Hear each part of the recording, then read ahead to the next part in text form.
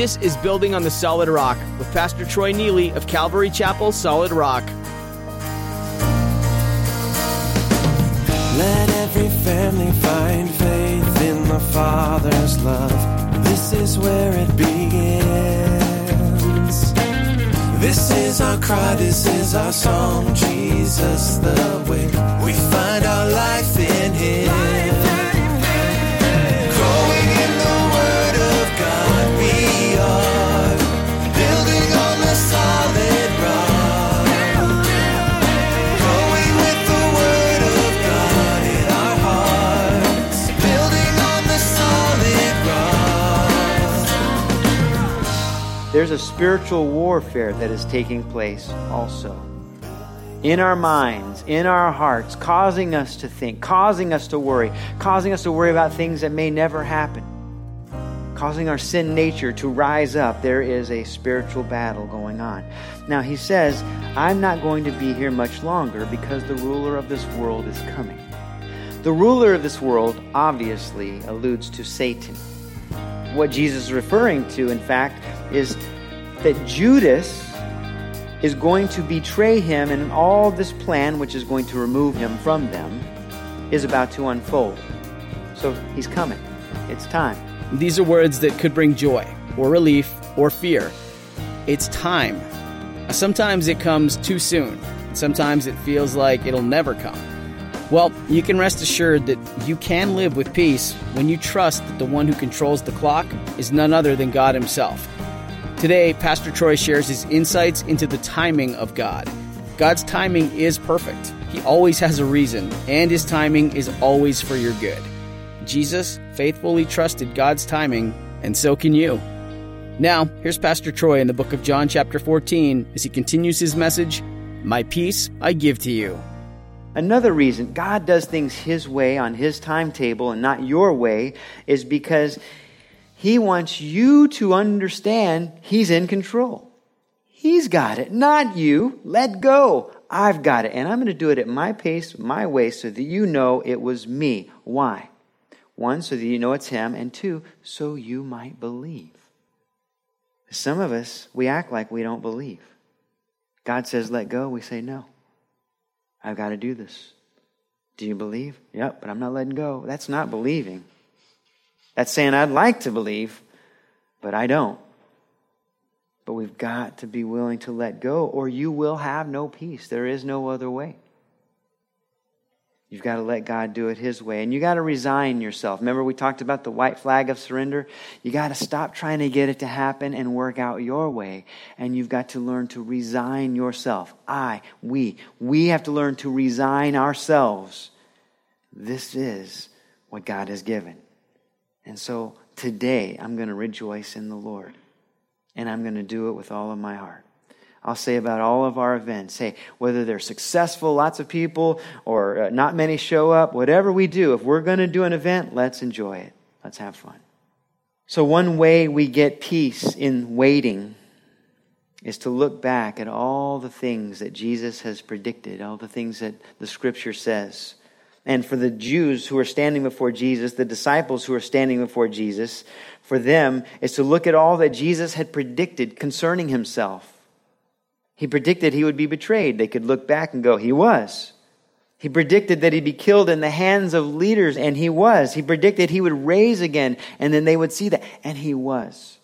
We can look back on the Scriptures and know that, you know what, He's promised certain things. He has always been faithful. He's always good. And so I can have peace in the waiting. I don't see the results, but I know who He is. If I promised you over the period of, say, a month or so, each day, tomorrow I'm going to pick you up at 5. And I could maybe change the time every time. Tomorrow I'm picking you up at 8 p.m. Tomorrow I'm picking you up at 7. And every day I promise you I'm there, on time. Then over time, you would begin to feel comfortable when I say, I'm going to be there at 9 tomorrow. You're not going to go, oh man, I hope he remembers. I hope. Because my track record has given you confidence. Right? It's when our track record is not all that good that we worry. Oh, I hope they don't forget. They get distracted and they go shopping and it's hard for us to have confidence. But look, in Christ, read the Scriptures. He's faithful. Anytime you might feel he hasn't been faithful to you, you were wrong. He didn't agree to that. You tried to hold him to something he never said he would do. That's the only answer for that. Because what he says he'll do, he does. What he initiates, he does. And what he initiates, we have to align with. He never's on our side in the sense that I'm going to do. I want to, Lord, be with me. He doesn't side with us in that. That open-ended kind of a contract where it's ever changing over here. Well, now I'm going here. Now I'm going here, Lord. No. He says, we're doing this, and I have a plan for your life, and I want to engage you. Now, you can say yes or no. No, there's going to be problems, pain, and all that. But if you engage yourself, if you're doing what I want, there will be peace and promises that are fulfilled. And there will be a love in your heart for the things that you're doing and the people in your path along the way. So we can have a peace in the waiting. Promises Jesus has made, or I'll come back again. I'll be back. I have overcome the world, he says. My peace I give to you, he says. That means it's okay for you to stop worrying.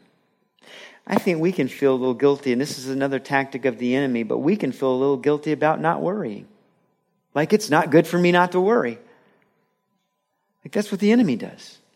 He gets into our brain, and trust me, I don't care what your IQ is, he's smarter than you. The enemy's been around.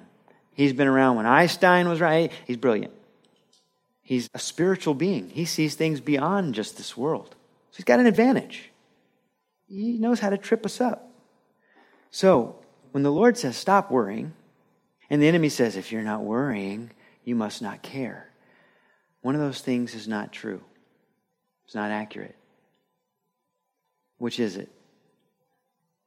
As the Lord says, stop worrying. He says it's okay to stop worrying about what you can't control. Now that's key. If it's not within your means of being able to control that thing, then let go. Stop worrying. Don't let it bring you down. Don't let it destroy you. Let go.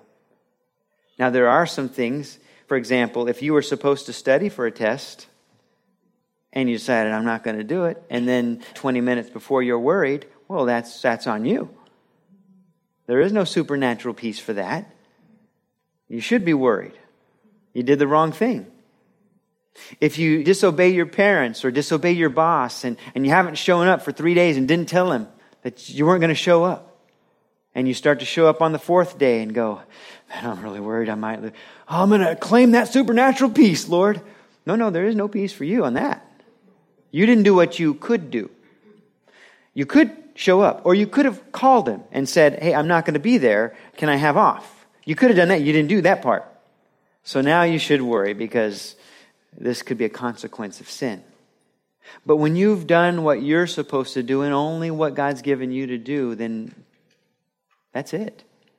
That's all you can do. And don't worry about the rest. So you're faithful. You're one of the best employees. A job's coming due and you didn't get the promotion. And now you go, maybe that means they're going to fire me. Maybe they don't like me. And you start showing up. He says, don't worry. If they fire you, I got something. I'm moving. You're obedient. You're doing everything right. You're in my will. I got this. And if you get fired, it's because I'm in control. So leave it alone. And let me be God. Don't worry. There's a command to stop worrying even in the waiting. So we can have peace in temporal waiting. Verse 30. I will no longer talk much with you, for the ruler of this world is coming, and he has nothing in me. But that the world may know that I love the Father, and as the Father gave me commandment, so I do. Arise, let us go from here. Finally, peace in spiritual warfare. See, there's a spiritual warfare that is taking place also.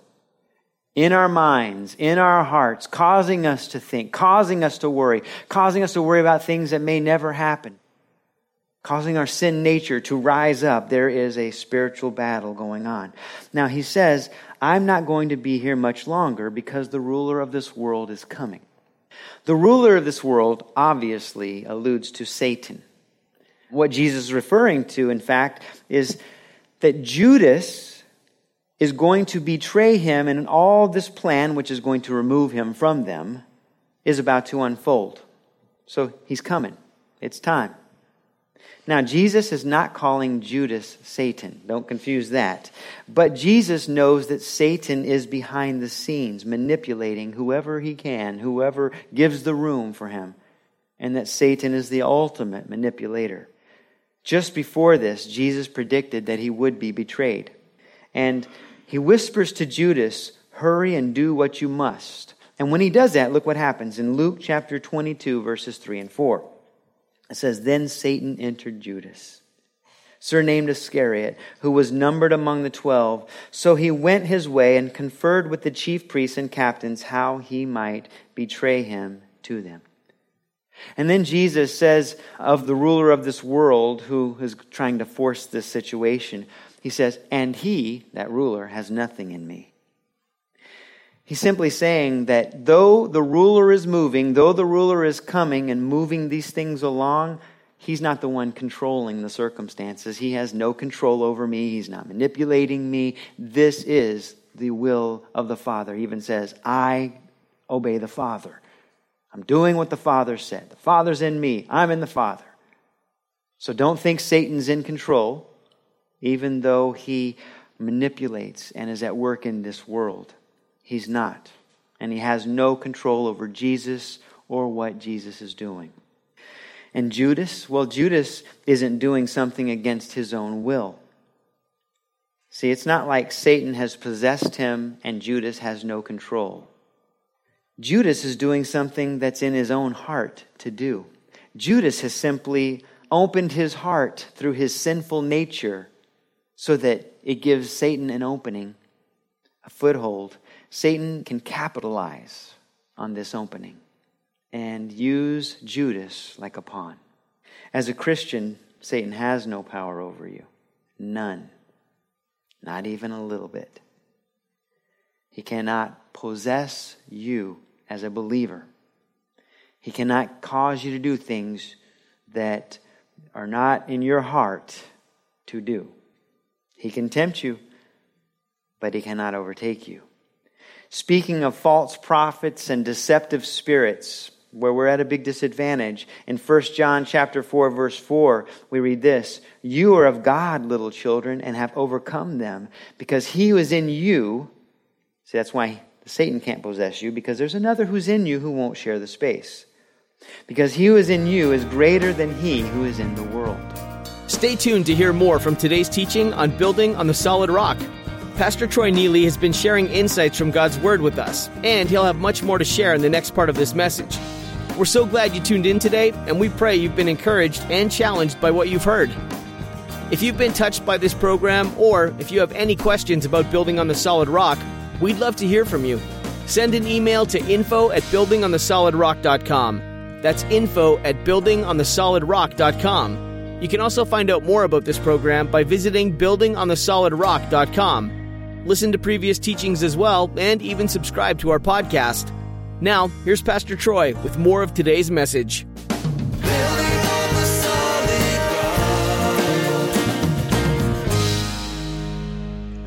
So as a child of God, we can never really use the excuse, "The devil made me do it." We can't use that excuse. The rest of the world can use that excuse, but then they're still condemned because it's a confession. If the devil can make them do it, it meant they didn't have the one who would keep them from doing it, the Christ. But you and I, we don't have that same excuse. See, he has no authority. Now, let me make this clear too. Don't underestimate the enemy. He's powerful. He's very manipulative. He knows your weaknesses. He knows how to push buttons. He can't control you, but he knows your buttons. And he knows that all he's got to do is get you to control yourself the way you want to. We all have certain areas of fear. And if he can bring something into our life, bring something up that hits that button, then all of a sudden we're irrational. We're not making good decisions. Certain things cause us, we all have different buttons. Some, well, you got a lot of buttons. It's easy for him. You're all over angry at this, mad at this, fearful here. And Satan knows how to play that. But we don't have to let him. We don't have to be afraid of anything. God's in control. We don't have to get angry See, angry is one of the most selfish. There's a righteous anger. Children being abused. There's a righteous anger.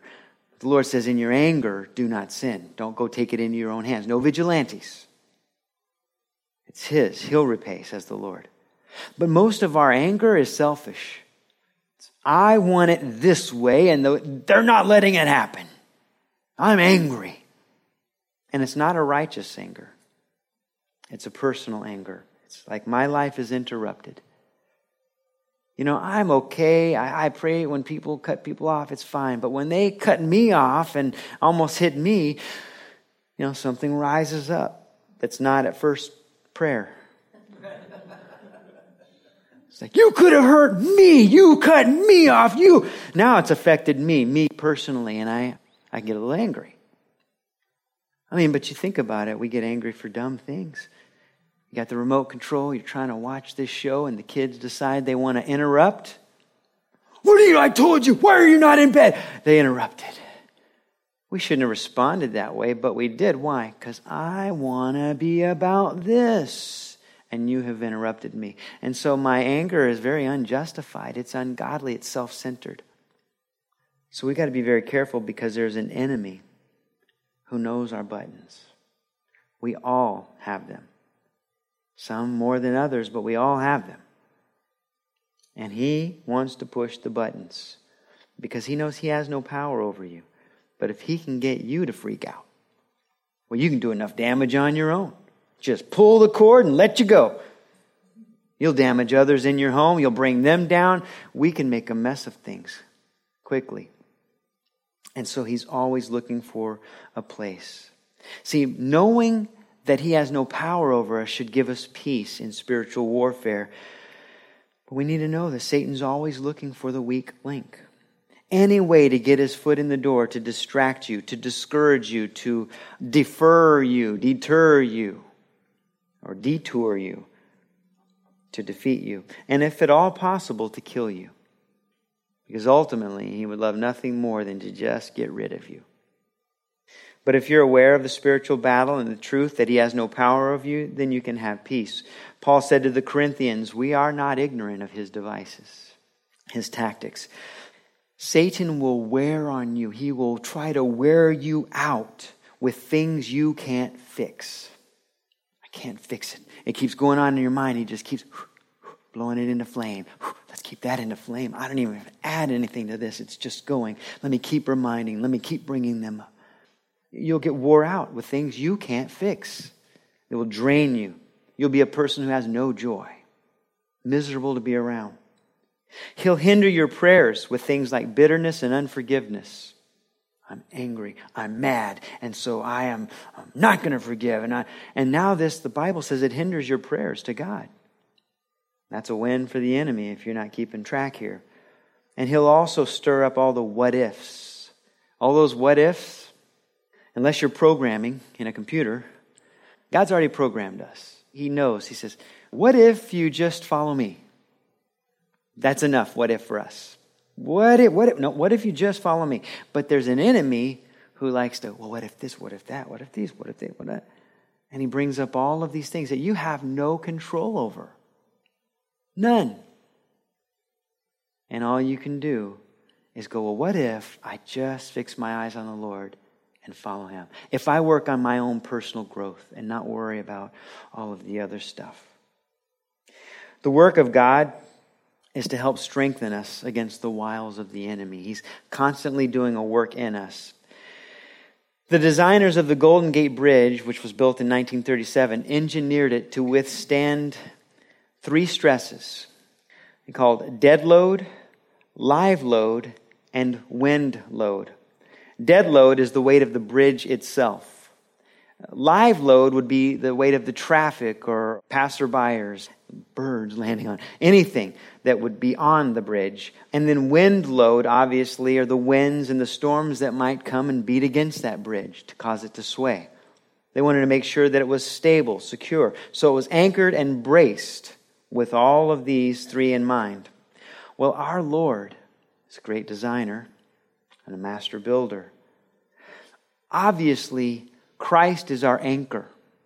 But he's also trying to brace. He's working to brace us, working in different areas of our life so that we can live without worry and fear, so that we can bear up under the load, so that the things around us aren't a source of worry, but are a resource, so that we can bear up under the Lord. Of course, again, Jesus is the anchor.